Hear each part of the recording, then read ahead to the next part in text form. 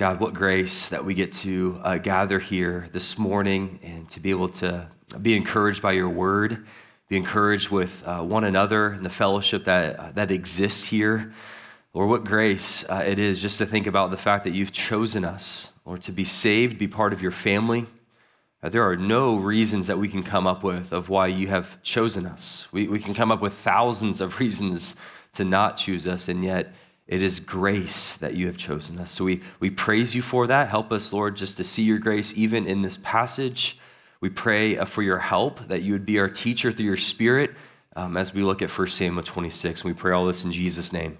Amen. I was having a conversation about faith with one of my daughters last week. We were talking about the very complicated topic of being justified by faith alone in Jesus, and yet how that faith is never completely alone. That true faith will always have with it good works that follow, but it's faith that saves you, not our own performance.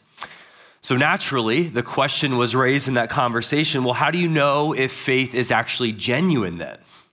She's having friends at school who are talking about you can believe or have faith in anything, and she's like, Daddy, that doesn't match up. So we talked about John 14:6, Jesus being the way, the truth, and the life. No one comes to the Father except through me. And then James 2, faith without works is dead, and how those two ideas come together. It was a great conversation. Of course, it was right before bedtime, which is her strategy to stall all the more. But I share that with you because I do wonder how many of us, even in this room, wrestle with that same question.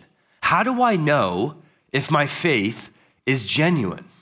Have you ever wrestled through that? Have you ever wrestled through, I know I believe, I believe in Jesus, but how do I know if my faith is real? How do I know if my faith is strong, if it's solid? Maybe you've always believed in Jesus. Maybe your parents have always believed in Jesus. Maybe it's the convenient thing to do is to believe in Jesus, but you're wondering, how do I know if my faith is actually real? It's a great question to wrestle with. Let me just say two things about that. Number one, if you're wrestling through that, don't do it alone. Invite other people into that space, people in this room, staff, elders. We'd love to walk alongside you as you wrestle with that important question. But the second thing I would say is that the Bible actually says that one of the best ways to know the quality of your faith is through trials. That trials expose and reveal the genuineness of faith. In fact, 1 Peter 1 describes trials as a fire that tests our faith, just like how gold is tested by fire. Do you know how gold is tested by fire? Gold is tested by being placed in this special pot that is built to withstand extreme heat. And it's melted in a specialized oven at over 2,000 degrees Fahrenheit. And the result is that the impurities are melted away and the gold there is shown to be real and pure, or if it's not gold, that's also revealed in that moment. In the same way, our faith is like gold, 1 Peter 1. And God uses trials like fire to test and to refine our faith and reveal if it's real and pure or if it's insincere and fake.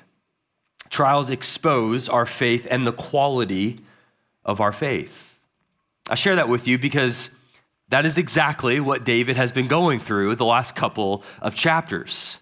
That we come to chapter 26 of 1 Samuel and we find David in yet another trial. In fact, chapters 24, 25, and 26 form a trio of trials and temptations that are positioned back to back to back in order to show us that God is using this time in the wilderness as a fire in David's life in order to melt away these impurities in his heart before David takes the throne. These trials in the wilderness serve as God's university, if you will, to teach him and to mold him and to prepare him for the next chapter as king over Israel. But there's also something else happening in these chapters. Just to go a step deeper, this will really make Pastor Joel very happy. The theological background of chapters 24 through 26 echo Adam's temptation in the Garden of Eden. You're wondering like, wait, where's the garden? Where's Genesis in these chapters? Well, scholars believe that because there are around 80 uses of the words good and evil in the Hebrew throughout 1 Samuel. A lot of usages there. But a third of those appear in these three chapters, chapters 24 through 26. And this creates a link to the tree of knowledge of good and evil in Genesis chapter 2 and 3. And with that background, we are to view these temptations that David goes through in the wilderness as Adam-like temptations. That Adam was tempted in the garden with impatience to kind of seize that forbidden fruit instead of trusting and waiting upon the goodness of God. And so in the same way, David has also been tempted with impatience. He's been presented with opportunities to take matters into his own hands, as we've noted the last couple of weeks. He's been tempted to bypass God's timetable, to take shortcuts to power, and to not entrust himself to the one who judges justly. We've seen that in chapter 24, when he had Saul right before him. Saul's going potty in the cave, and David had the opportunity to kill him, and yet he restrained himself and he waited. Right? He resisted that temptation, unlike Adam and Eve. We saw this last week in chapter 25, the temptation to take matters into his own hands and to seek revenge on Nabal. And through the intervention of God through Abigail, he resisted. Well, we come to chapter 26, and it is strangely familiar. It's very, very similar to chapter 24. In fact, let me just highlight a few of those similarities. It's probably jumped out to you as Scott read it for us this morning. But again, just like 24, Saul takes 3,000 men to go hunt for David. We also note in both chapters Saul's vulnerability. We see David's men, again, exhorting David to kill Saul. We also see David's restraint in both chapters. We see in both chapters David taking a symbolic item, right? Chapter 24, cutting off a piece of Saul's robe, and now here, the spear and the jug of water. We have David's important speech in both chapters. We have Saul's disingenuous repentance and acknowledgement of David's success in both chapters. We have Saul and David at the end of these chapters return to their own place. Now, there are more similarities I could have added to this, but that's actually not the main point of this chapter. Really, the main point, the main thrust of this is seen in the differences between these two chapters, something that I'll highlight for us as we move through this morning. I want to outline our time together chapter 26 around David's three significant conversations. David has conversations with Abishai, his conversation with Abner, and then he has a conversation with King Saul. And that'll form our time together. But first, let's set the scene, these first 5 verses, and look at the setting. Just as in chapter 24, we find in verse 1, the Ziphites come to Saul and tell him about where David's location was. Saul took with him 3,000 of the best men of Israel, and they go and hunt for David, just like chapter 24. And this also proves, by the way, that Saul's words of repentance from chapter 24 was not genuine. But note, look at verse 3. It tells us that David is in the wilderness. And I know we've been tracking through 1 Samuel. We've been looking at each of these chapters, but it's also important to realize David spends years in the wilderness. We sometimes lose that kind of frame of reference. Some scholars estimate that he spends over 13 years in the wilderness. It's a long time to be in God's university, being tested by the fire of the wilderness. We look at verse 4 and 5 here. David is described, and he's seen in a different light than chapter 24. In chapter 24, it seemed as if David was defensive or reactionary. It's almost like Saul in the cave, that whole thing just kind of fell into his lap. It was almost accidental. Well, here, David is on the offensive. He's more deliberate. He's even taking the initiative here. He sends out the spies. He learns of Saul's location. He rose and he went where Saul was encamped. But it seems like David's on the move in this chapter. But I love verse 5. I love that the specificity here is absolutely remarkable. David can see Saul sleeping right in the middle of the camp with the army surrounding him. And it also notes for us that Abner, Saul's number 2, his commander, is right there near him. And all the details in verse 5 is not random, right? What's interesting is that in the book of Numbers, as the Israelites were in the wilderness, their camp was organized around the tabernacle. And right there in the center was God, the divine king of Israel that was enthroned above the cherubim. It's interesting that here in verse 5, Saul has his army camped in a very similar way, except God's not at the center. It's Saul who's right at the center, okay? Now, that's the scene for us that's set for us in this chapter, which moves us into the first significant conversation. This is David and Abishai. As David scouts Saul's camp in verse 5, he poses a very bold question in verse 6. Who's going to go down with me to Saul's camp? And if you notice here, he's actually talking to 2 specific guys. One is Ahimelech, the Hittite. This is a different Ahimelech than the priest who was killed a few chapters ago. And Abishai. Abishai is the one who volunteers to go. This is the first mention of Abishai in 1 Samuel. He will become a very prominent character throughout 1st and especially 2nd Samuel. He's actually one of David's nephews, becomes one of David's top soldiers. But every time he shows up in 2 Samuel, he's a hothead. He's always looking to kill somebody, okay? And verse 7 here leads us to believe these 2 guys, Abishai and David, are forming kind of a 2-man hit squad to kill Saul because they go down to Saul's camp at night. That's the way it's being positioned for us. Okay, again, try to visualize this scene. As you're trying to visualize Saul's camp, where Saul is, David and Abishai are going down here. As you're thinking through that in your mind, pay attention to Saul's spear. Saul's spear, we're told in verse 7 that it is stuck in the ground at his head. Saul's spear is a dominant symbol throughout this chapter. Saul's spear shows up 6 different times in chapter 26, and it appears in every one of David's 3 significant conversations. In fact, Saul's spear has been a significant symbol throughout all of 1 Samuel. We've seen this spear show up time and time again. We've seen it in Saul's hands as he tries to kill David on a number of occasions. He used that spear to try to kill even his own son, Jonathan. We've seen that spear noted throughout 1 Samuel in his hand, under a tree or in the palace as he's on the throne there. This spear is a symbol of Saul's authority, more specifically his abuse of authority.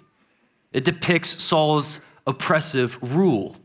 And every time it's mentioned, it's just another reminder for us that Saul is acting just like the kings of the other nations.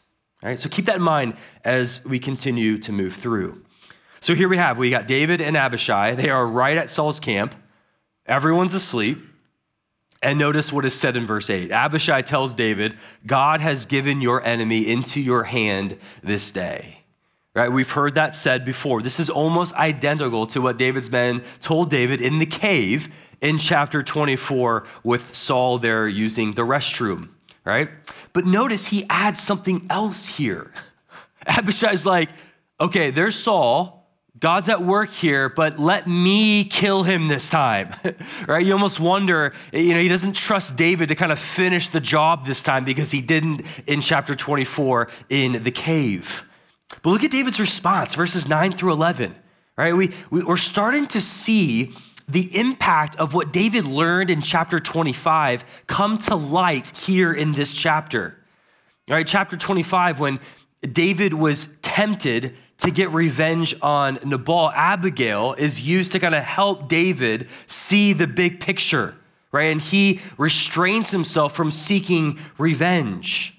We see that even informing David's response here as he tells Abishai not to kill Saul, not to put your hand on the Lord's anointed, right? This is another shocking occurrence of David waiting patiently upon the Lord. I mean, he's got Saul sleeping right there, right in front of him, and he could end it all right here in this moment. I mean, this is the guy that's caused David to act like a fugitive, away from his family, away from his home, out in the wilderness for years, and yet he doesn't kill him. I think one thing that's so important from what he learned in chapter 25 is that God will take vengeance upon his own timing. Like David knew that in chapter 24. Obviously, he restrained himself from killing Saul, but after chapter 25, he really knows that. Like he's absolutely sure because he restrained himself from killing Nabal and God took care of it. God took care of Nabal in his own timing. And so here we see David doing that again, trusting in the Lord. David restrains himself from killing Saul in the cave, and now here, not because David's a pacifist, nor is he against killing.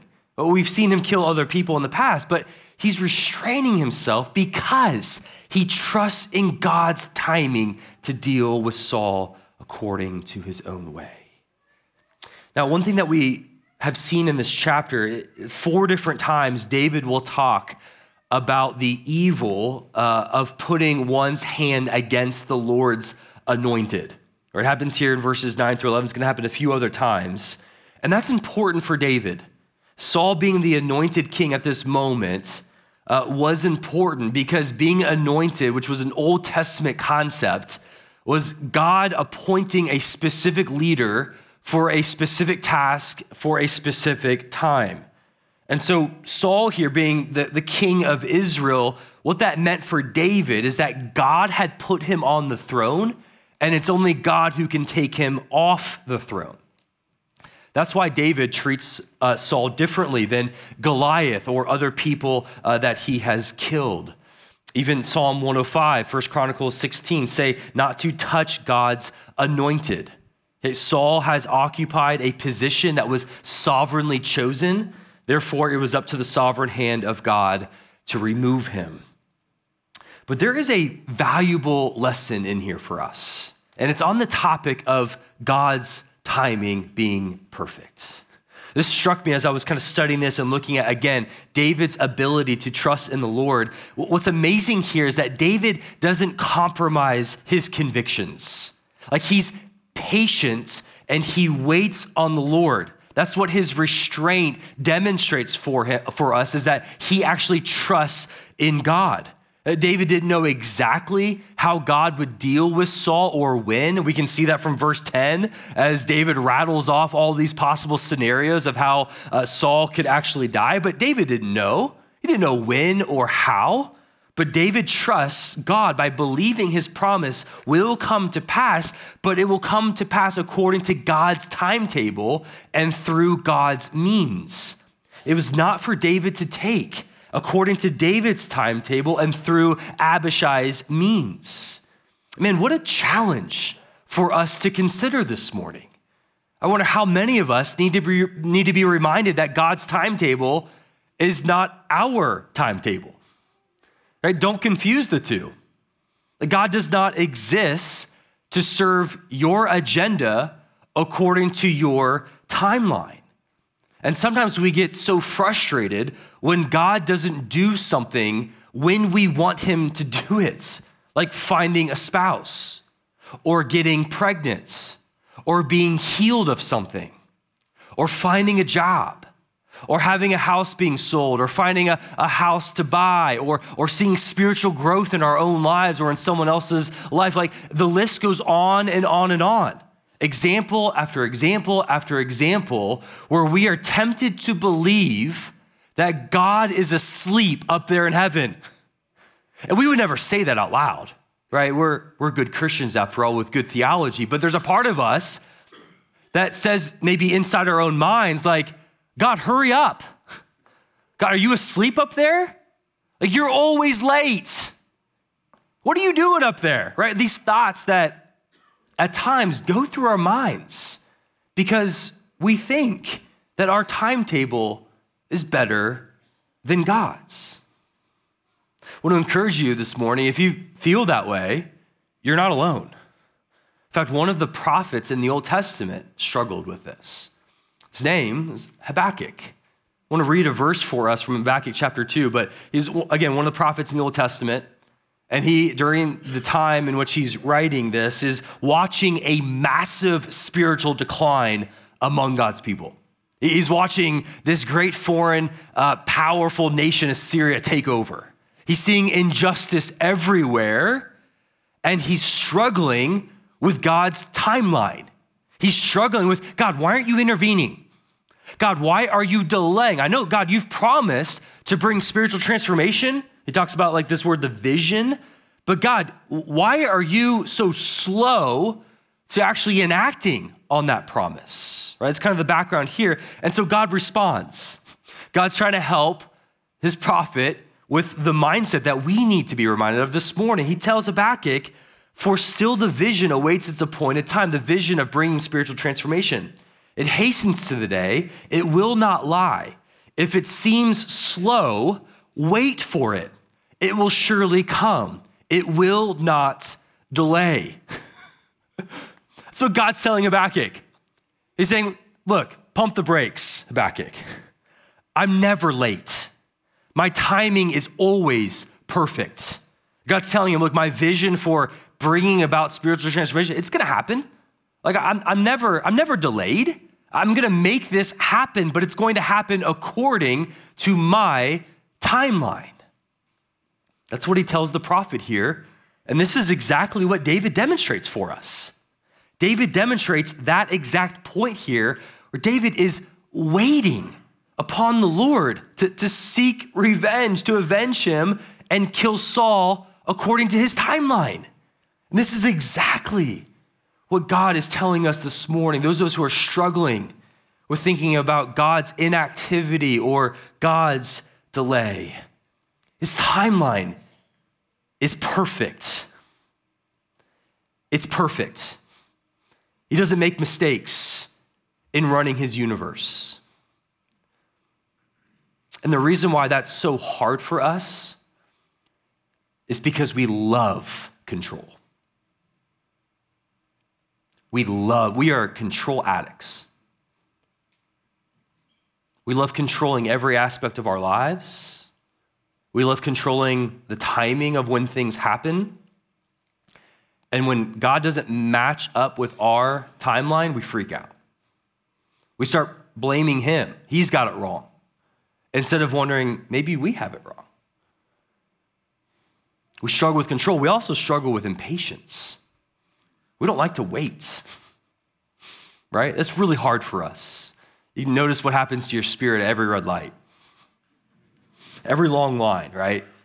We struggle with that. But the antidote to control and impatience is very simple.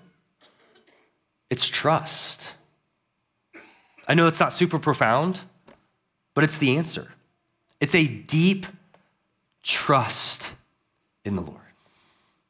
Because what trusting in the Lord does is it releases that white knuckle grip that we have around our plans and our timelines, and it helps us to do this, right? It helps us to exhale and wait.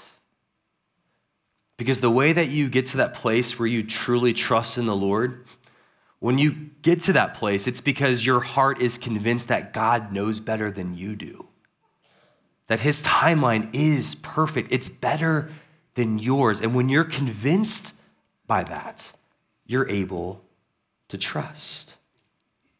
See, it's one thing to be convinced that God knows how to run his own universe, but it's something other to be convinced that God knows how to run your life. Right? Those two things are different. And I think the second one, the latter, is much more difficult. But the idol of control, the impatience, just notice that in your own heart as you think about God's timeline, because whenever that pokes its head, it reveals a lack of trust. We notice here, David, he doesn't know when, he doesn't know how, but what David's focused on is just obedience. Like that's such a good word for us. You don't know God's timeline, you don't know necessarily when or how. focus on what God has called you to, which is faithfulness. It's obedience to him, which is exactly what David puts on display. Now, before we move on to the second important conversation, I think it is worth noting David does take something in verse 12. He takes Saul's spear and Saul's water jug, right? This isn't like a bully move or kind of picking on Saul. This is kind of a symbolic move of David. Saul's spear symbolically represented Saul's power. The water jug represented a source of sustenance for Saul in the wilderness. So just catch this, without any violent activity at all, David has symbolically disarmed Saul. And he's demonstrated mercy once again of sparing his life. Right? Again, this is what he did with cutting off his robe in chapter 24, the ability to end Saul, and yet he resisted. I also love verse 12 too. It kind of explains how David and Abishai could just sneak into the camp unnoticed, have this lively conversation, take these two objects without being detected. It's because God supernaturally caused a deep sleep to fall upon Saul and his army. This is another allusion or echo of the garden when God caused a deep sleep. It's the same Hebrew phrase upon Adam so he could create Eve. Right? God intervenes here. Once again, God has kept David, his chosen one, to be safe. Well, this leads us to the second conversation here, this time with David and Abner. After successfully completing their heist, verse 13 tells us that David moves away from Saul's camp, right, puts some distance between the two. And what happens next must have been so unnerving. Right? David, again, escapes to higher ground and kind of interrupts the deep sleep with this loud cry, "Aren't you going to answer?" That's how he interrupts this whole thing, right? Imagine being woken up by that. If you're Saul, if you're Abner, if you're someone in the army, right? Aren't you going to answer? Right? Lindsay and I, we don't have to imagine what that's like. That's how we're woken up every morning by our 3-year-old. But David, surprisingly, he's not calling to Saul. He's actually calling out to Abner, Saul's general. And the extent of this conversation is centered on David pointing out Abner's failure in protecting Saul, the king. And David's humor is on full display here. And through his satire, he proves his own innocence while arguing, if anyone is worthy of being put to death, it's not me, it's you, Abner. Like, you have failed to protect King Saul. Just a side note, ironically, it's Abishai's brother, Joab, who will later kill Abner in 2 Samuel chapter 3. But there again, verse 16, there's Saul's spear and water jug in David's possession, evidence of Abner's negligence, and another reminder that Saul's power is gone. All right, nothing can keep David from ascending the throne. This is a sign to Saul, but also to David. God will keep his promise. This takes us to the third and final conversation. Finally now, this is David and Saul. Verse 17 tells us Saul recognizes David's voice and responded to his call. And yes, this conversation does feel like deja vu all over again from chapter 24. So many similarities. Saul calling David his son, asking if this is your voice. David asking him, "Why are you hunting me? I've done nothing wrong to deserve this." But then David adds something in verse 19 that's new. David is, again, being driven away from the land of Israel. And the way that it's phrased in verse 13 makes it seem like David's being tempted to serve other gods. He's clearly not serving other gods, but he feels like he's being forced to because he cannot rightly worship God in the sanctuary because he's being cut off from the tabernacle. He can't rightly participate in these worshipful feasts and festivals, right? There's a particular location to God's presence during this time period, and David feels cut off from that. And that causes David much grief. And yet, if you're familiar with the Psalms, and in particular, one of the Psalms that David wrote, Psalm 139, we know that one of the lessons that David learned through the wilderness is that he can worship God wherever he is. that he can actually never escape God's presence, right? Psalm 139, where can I go from your spirit? Where can I go from your presence, right? Just another lesson as David is in the wilderness, that he can worship God in the midst of that, right? Man, I have to show some restraint. That's another sermon in and of itself that could preach all morning long. But we got to move on here. Verse 21, Saul, again, he confesses his sin. He asks David to return, promises not to harm him, right? We've heard all this before. But then he calls his actions foolish. Did you notice that? And he now links himself with who? With Nabal, right? Remember, Nabal's name means fool from the last chapter. This also reminds us of Samuel's words in chapter 13, where Samuel called Saul fool. David's not buying it.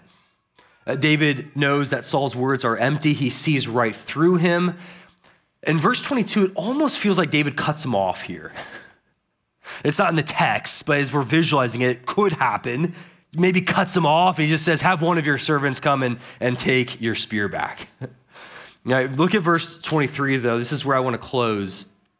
David says that the Lord rewards every man for his righteousness and faithfulness.